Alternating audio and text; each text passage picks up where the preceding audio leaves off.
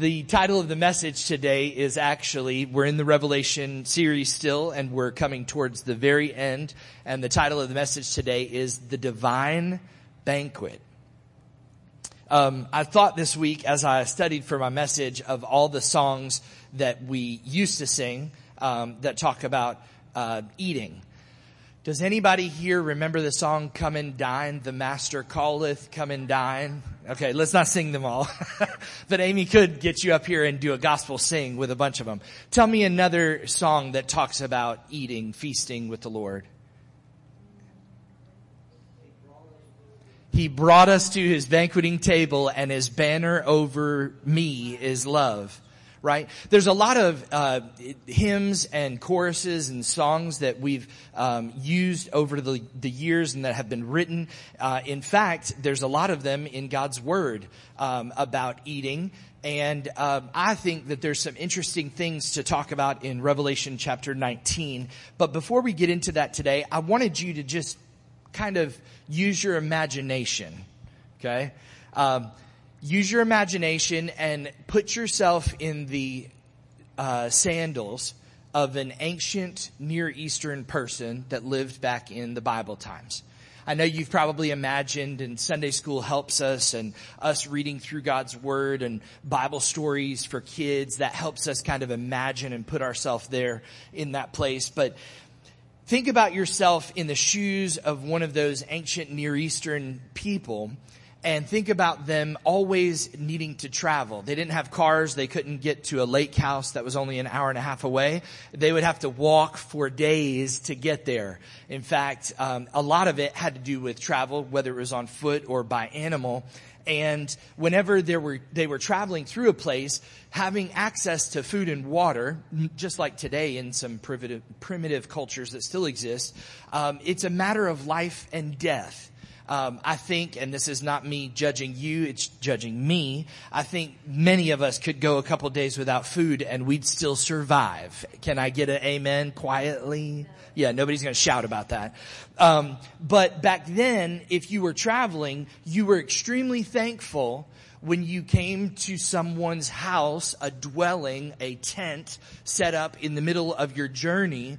You didn't know the person, but you were able to go and speak to them, and they were able to offer you food and water.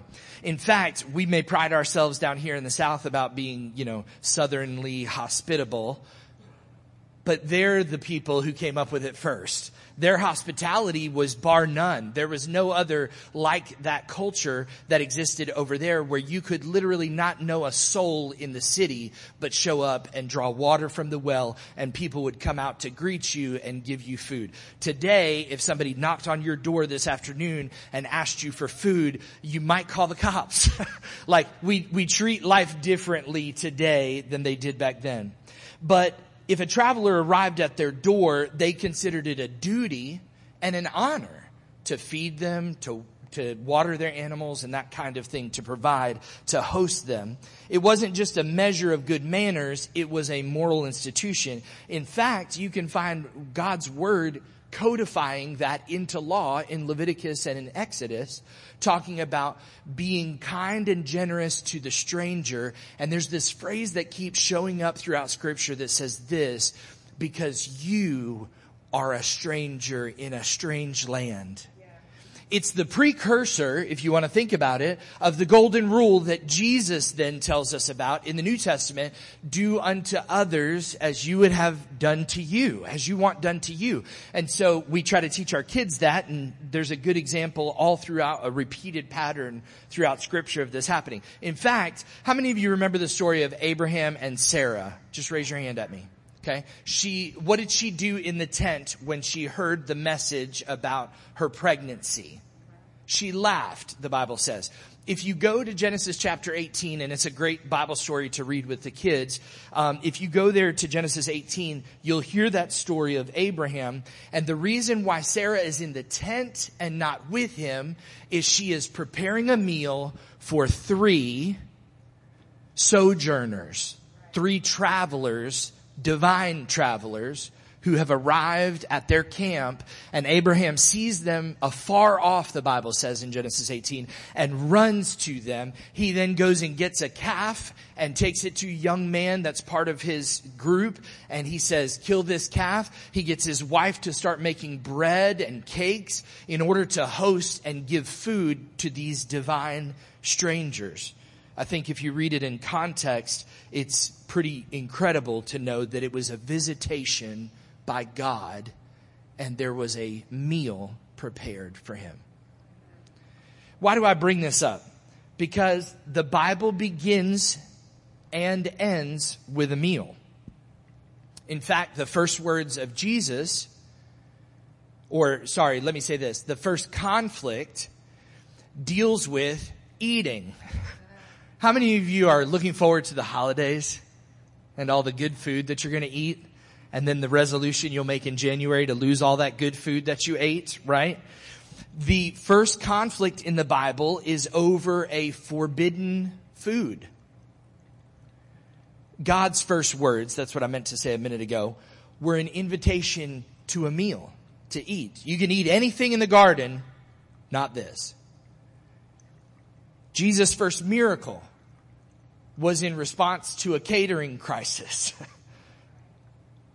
I've catered a few meals in my life, and there are some touch and go moments of high stress. I know Christine, she has done catering before, and there's probably others that have involved themselves in food service. There's this intense moment where, oh no, we're out, or oh no, it's overcooked, or oh no, the vegetables are mushy. By the way, Anne, I just want to tell you, I'm proud of your husband. You might know this is coming, but we just got back from a men's retreat, and men, did we eat well or what? This is not me patting myself on the back, but I mean kind of, okay? He's holding up fingers. How many fingers is he holding up, Judah? 7. Well, technically 10. He's just got 3 hidden. Okay, 4 hidden, but that's fine. 7. Sam was sitting there just enjoying this ribeye steak and this massive baked potato, and I walked by and I said, at the table, I didn't see any of the men had green beans on their plates. And I said, Sam, where's your green beans? Do we need to call Ann? And so I forced him, peer pressure forced him. And he said, okay, give me 3. I'll eat 3. But then he changed his mind, and I think he was going with 7 because it's God's number or something like that. And he choked him down. He made it work. Here's what I'm getting at. There are moments in a caterer's life or in the restaurant industry that you have high stress. Jesus' mother was under a copious amount of stress.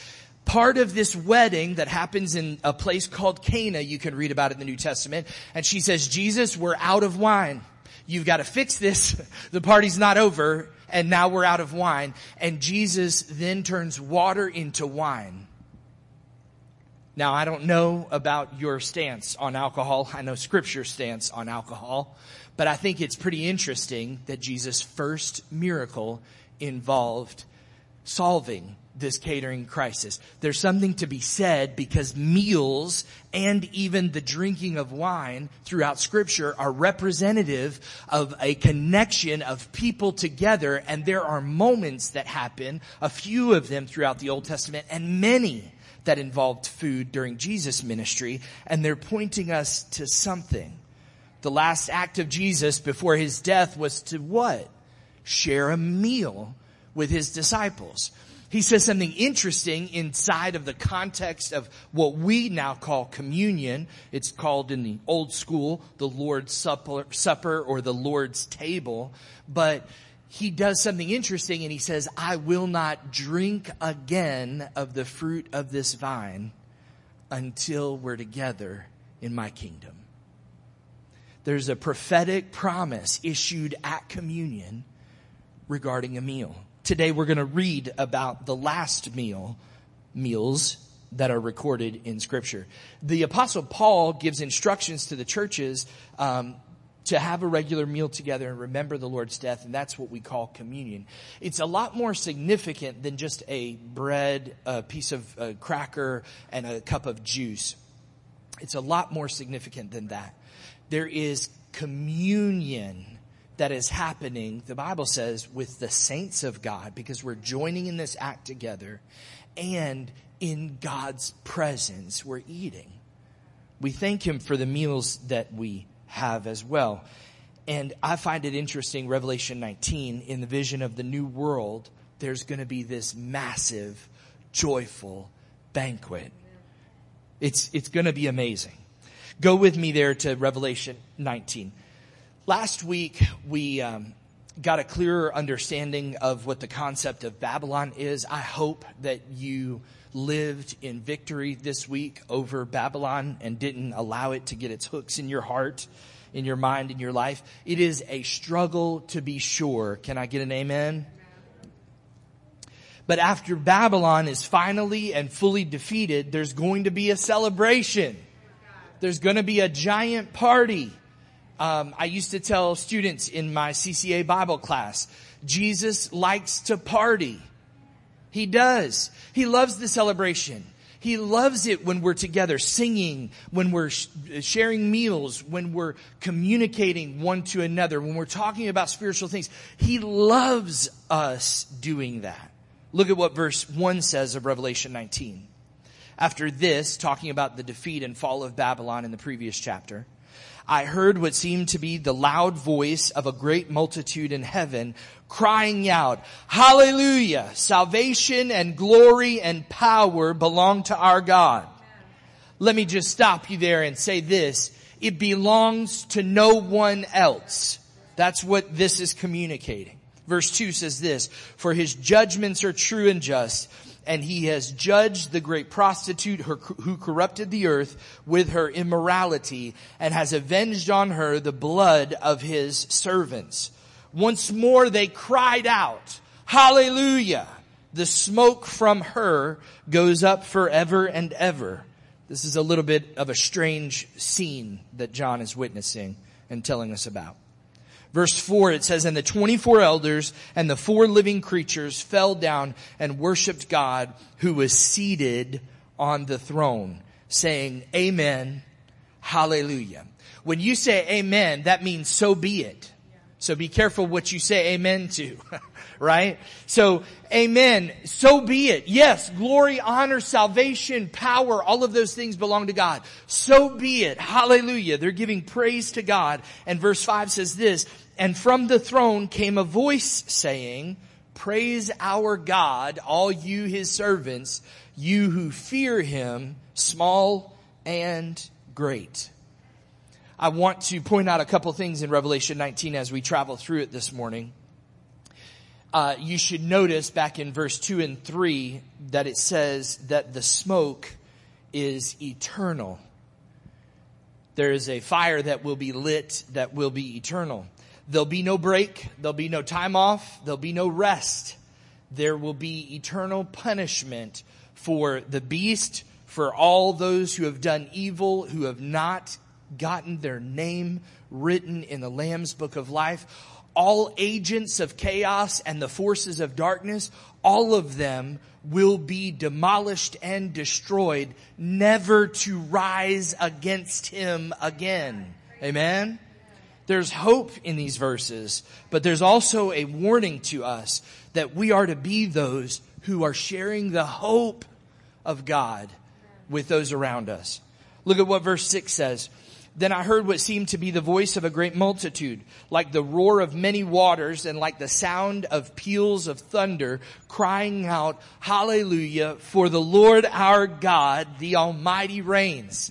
Every one of these different things, these statements have been made into joyful songs that have been sung in churches for years.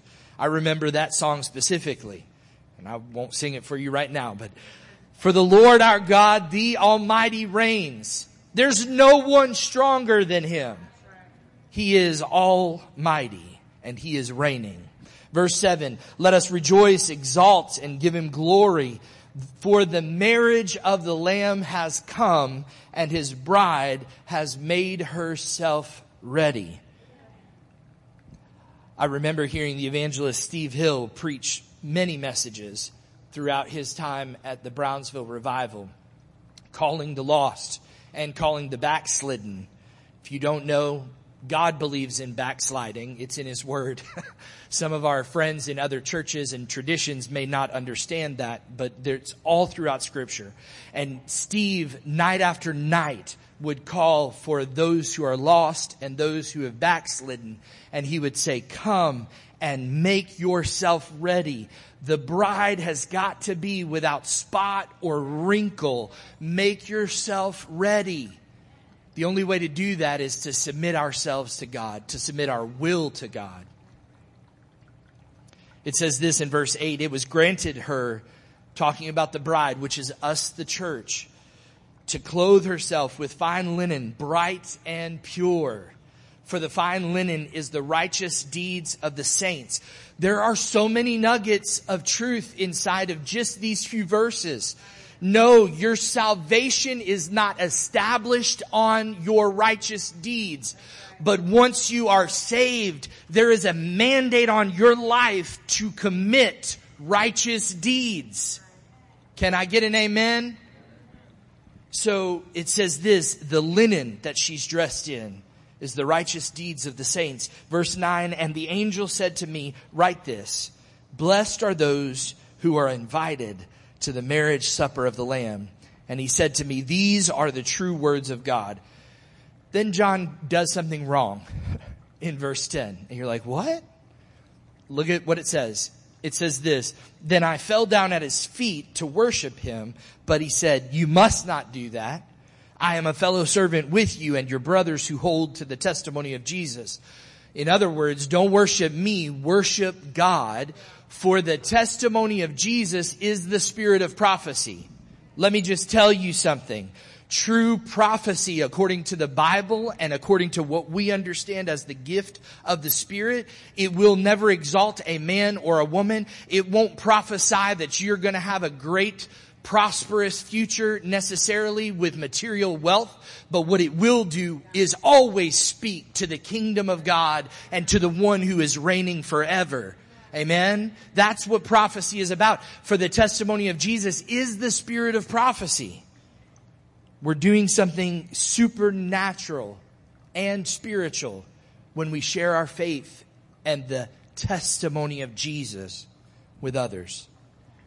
The marriage supper of the Lamb is the celebration of the joining together of the bride. Now, this might be weird. It can be weird for us as guys to think about because we're not a bride. Those of us who've been married, we remember that moment standing at the altar and the revelation of that beautiful bride turning the corner or opening the door of the church or walking through the field, whatever that case is. Think back to that moment. And this is the metaphor that we're to understand of the connection between us, ourselves, and Jesus.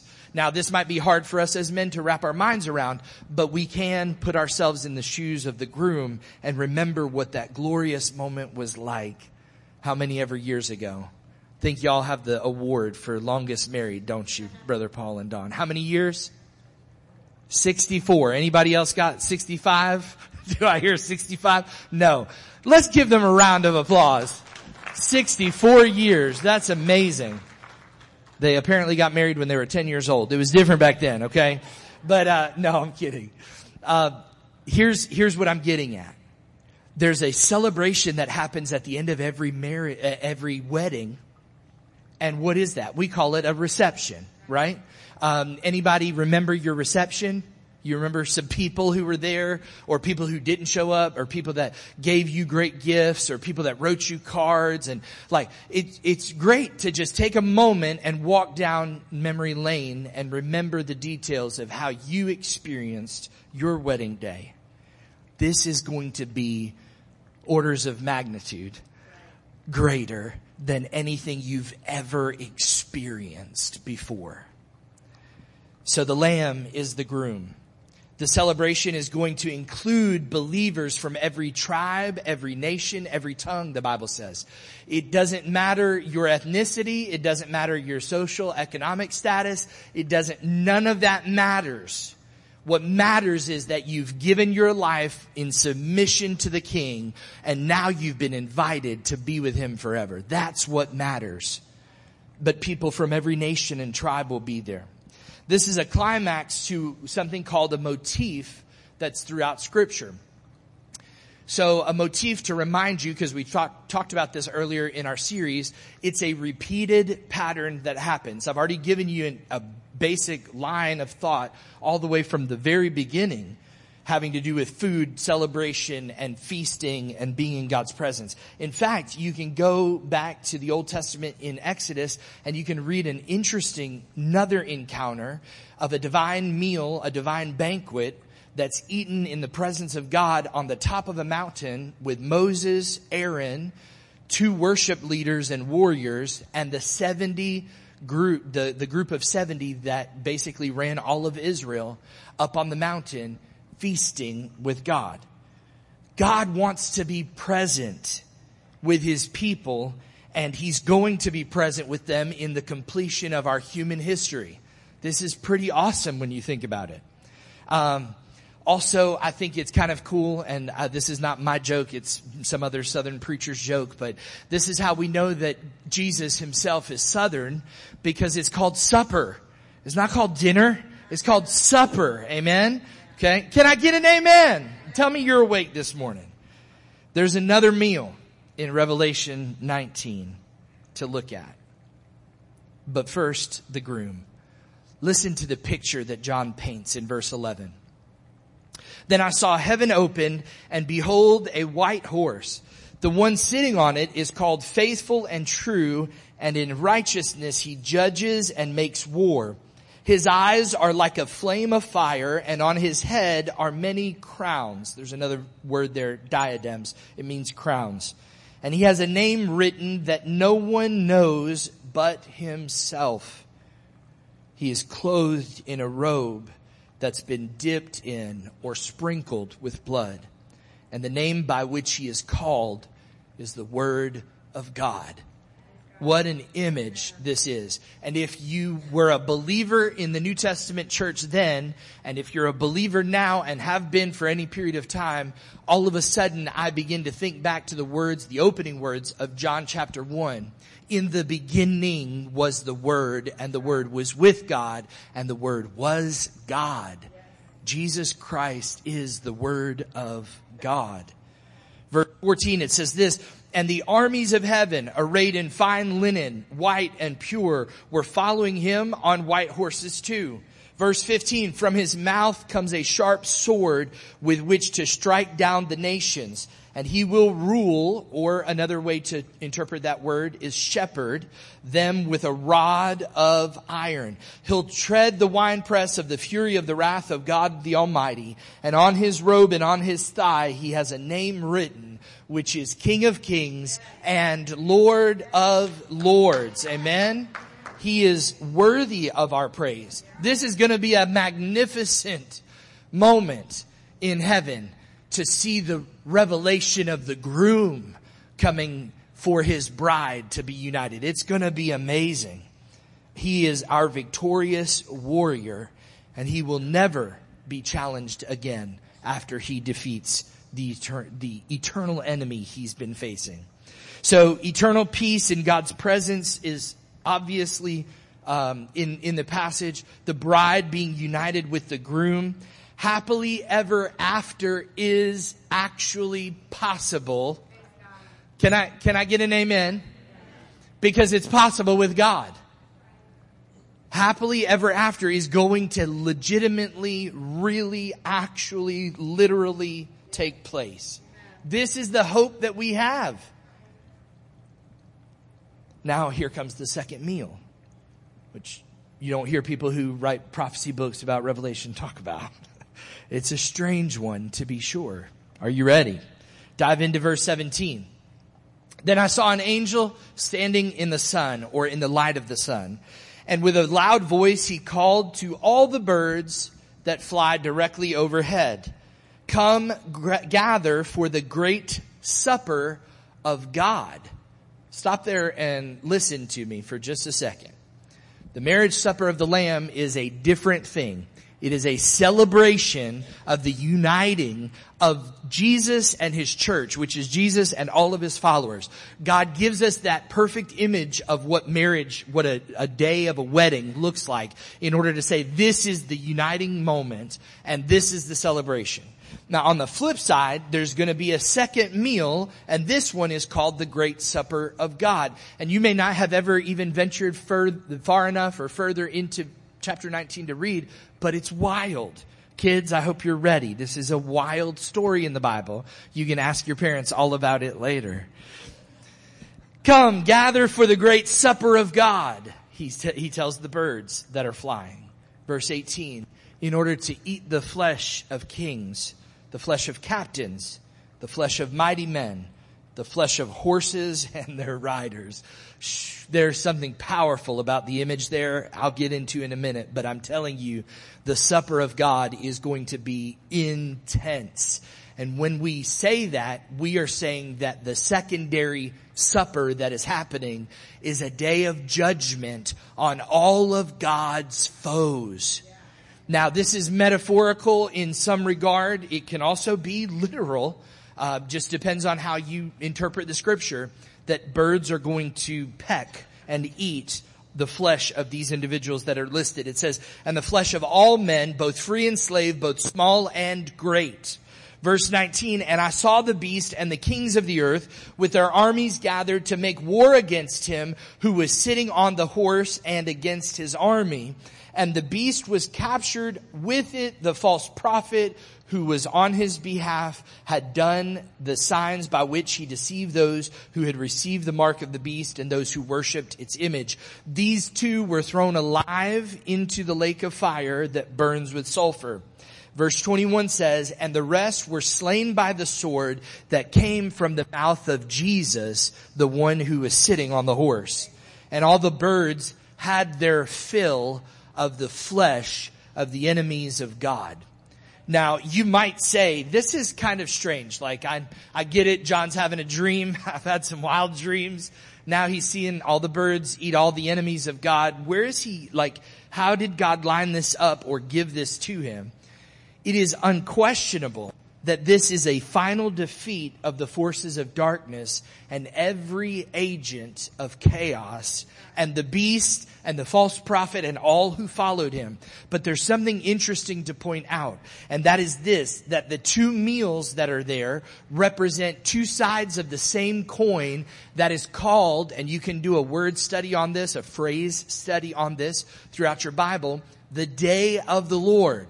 You'll hear the prophets of old in Micah, in Jeremiah, in Isaiah, and all of these places talking about the great and awful or great and mighty day of the Lord. And the image that they give is a moment of celebration that happens when God is united with his people. When he finally gets his wish, I will be their God and they will be my people. But also it's a day of judgment for those who have stood against him. I say, like the psalmists say, as well as in the Old Testament, in the story of the Exodus, let God arise and let his enemies not just be scattered, let them be demolished, destroyed, annihilated, gone forever. Amen? A final judgment is being rendered in the supper of God. Go with me to Psalm 74. It's an interesting place for us to land. And I will say this, if you're taking notes or if you want to put a note in your phone and go back and read it at some other point, read all of Psalm 74. I'm only going to read a few verses today. But also read Isaiah chapter 24 and Isaiah chapter 25. They have a perfect image of what the day of the Lord will look like for you. So Psalm 74 is a really interesting psalm. How many of you remember the series we did on prayer earlier in the year? A couple of you? Okay. Y'all remember me talking about imprecatory prayer, which is the prayer that, like, God, get my enemies kind of prayer. Like, you can pray like that, and there's psalms like that. Today we're going to jump into one that sounds like that. In the first 11 verses, a guy named Asaph, he was a worship leader and a songwriter. He's given into the temple of the Lord by David during David's reign, in the house of the Lord, I should say. And the psalm is a pretty brazen reminder to God. This is, that's the best way I can put it. It's a brazen reminder to God because Asaph in the first 11 verses says this to God and leads people in singing this song. Take your hand out of your pocket and come to my rescue. Kill my enemies. In an old language, it says, take your hand out of the fold of your garment, Lord, please, and come rescue. But he's saying, God, what are you doing? Why are you allowing this wickedness to be pervasive on the earth? Why are you allowing your people to be persecuted? And Asaph says to God in no uncertain terms, get up and take charge of this moment. Look at what it says in verse 12, though. He is convinced and moved to hope after saying, God, what are you doing? Why don't you show up? Look at how he turns 180 and he says this, yet God my King is from of old, working salvation in the midst of the earth. So he's doing what David told himself to do. Oh, my soul, bless the Lord. Doesn't matter what it looks like. You can't withhold your praise from God. It does, listen to me, this is not meant for me to be a harsh statement to you. It does matter to you what your life looks like. It matters to God, the circumstance and the situation you're going to. But that is not the determining factor of whether or not you worship Him. You need to worship Him in darkness, in dark days. You need to be ready to worship Him in a prison cell. You say, Pastor, you sound like those preachers in the 80s. I'm telling you, it still bears repeating because you don't know the day or the hour that the persecution will rise. So you had better be praising God, not just on your great day when you got a bonus or got a promotion at your job, but you better praise Him when there's zero in the bank. Why do we do that? Because we're stupid? Because we're crazy? Because we're insane? No, we do it because our heart holds on to hope. The hope of a God who is working salvation in the midst of the earth. He's doing it for you even now. You're sitting in a service today listening to a message about His Word. God is busy. He's not up there sleeping. He surely does not have His hands in His pocket waiting to strike. He is working on your behalf. Somebody needs that hope today. Maybe it's just me. I don't know. Look at what verse 13 says. You divided the sea by your might. You broke the heads of the sea monsters. All the kids shout, Amen. Come on, we're talking about sea monsters. I think we did that last time y'all were in Family Sunday. God has broken the heads of the sea monsters. Read Daniel chapter 7 and tell me why there are heads, plural, in chapter 19 of Revelation. You'll find out very quickly. Why is he talking about this? He says, you divided the sea by your might. This is the exodus of the Israelites from Egypt. Verse 14, you crushed the heads, plural, of Leviathan. You gave him as food for the creatures of the wilderness. You split open springs and brooks. You dried up ever-flowing streams. Yours is the day. Yours also is the night. You've established the heavenly lights and the sun. You fixed the boundaries of the earth, and you've made summer and winter. Why in the world does he go from, God, I don't see you moving right now, to surely you have delivered us before? Because he, Asaph, is going in a direction saying, because you've delivered me before, I know you will do it again. So then as we look at that in light of Revelation 19, and let me just remind you, the metaphorical creatures of Leviathan and Behemoth that we talked about in the Revelation series, there earlier in the series, those creatures represent chaos. When the Israelites were coming to the edge of the sea and God parted the sea in order for them to go through, listen to me and stay tuned in for just one more minute. When they went to the edge of the sea and God parted the sea and they got to the other side, surely the Song of Moses in Exodus says, and the horse and the rider were thrown into the sea. The Egyptians suffered defeat that day as an enemy of God and an enemy of his people. Now, just use your imagination again. I don't know about you. I don't think human bodies naturally just sink to the bottom. In fact, I've watched way too many murder mysteries and documentaries to realize you got to do something to get it to stay at the bottom. Are you with me, Miss Andrea? You understand? Okay, so here's it. I'm not trying to give you 10 ways on how to do that, but what I'm trying to do is this. Imagine being a children of the Israelite people. They've gotten to the other side. They're camped out. They know there's a buffer now. God has made a dividing line and said, you are my people. I'm taking you to your land. And what is behind you is gone and lost. And I've defeated that enemy. Surely with the hundreds of thousands, possibly in some estimates, 1 million Jews on the other side, outside of slavery and on their way to a promise, they were camped out and they could see over the next few days bodies of the horses and the riders washing up ashore. Asaph, reminding himself the birds feasted on the carcass of the enemy, then leads us back into Revelation 19, where God surely will pick apart every part of the enemy and he will experience a final victory for good for all time. If you read the rest of that psalm, Psalm 74, he finishes out the psalm by saying, let God arise. Let him rise up and take his cause seriously because he's got to come to my rescue. So here's the deal. God has won many battles and he surely will win the battle that you are facing right now.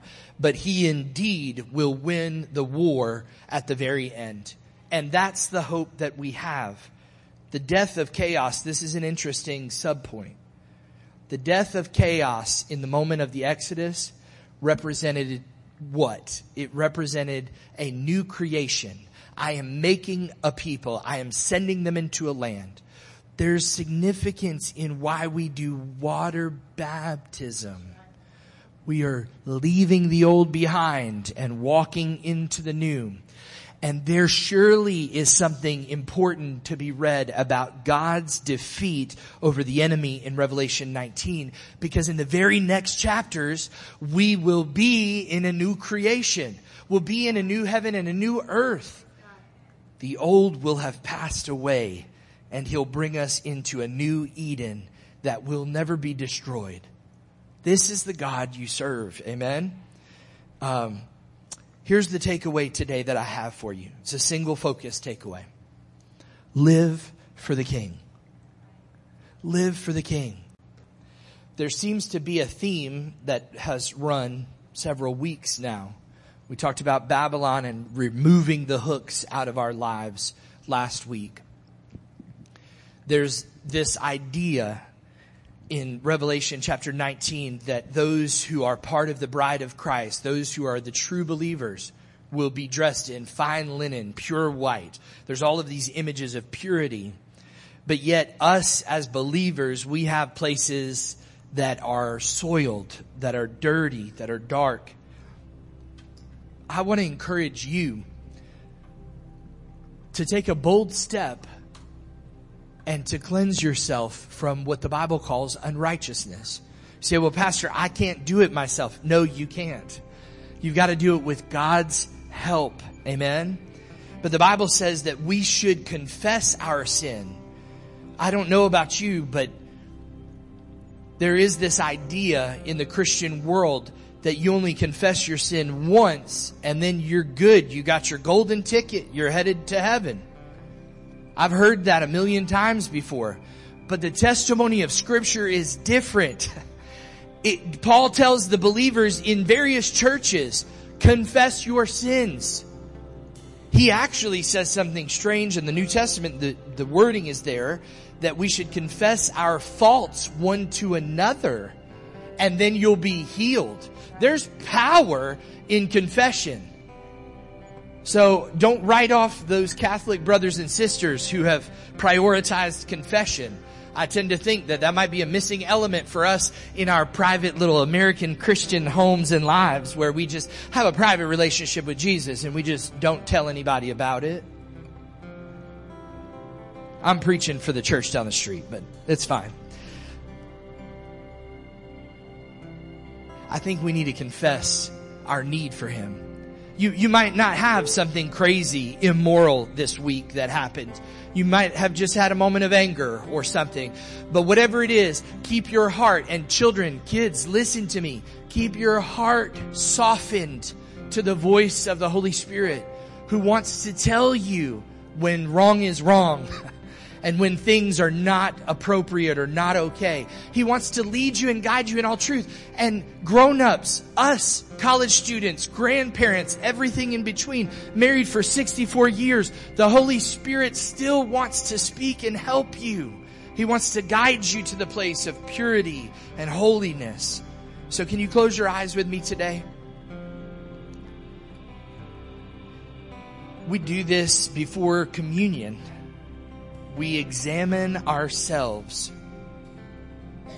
Paul is pretty clear that we should examine ourselves so that we don't receive judgment from God. So examine yourselves in the presence of the Lord today. Prayer team, would you step out? We want to pray for you today, regardless of whether it's a health issue, a career choice, a issue in a relationship, marriage, family, whatever it is. We want to pray for any need that you have.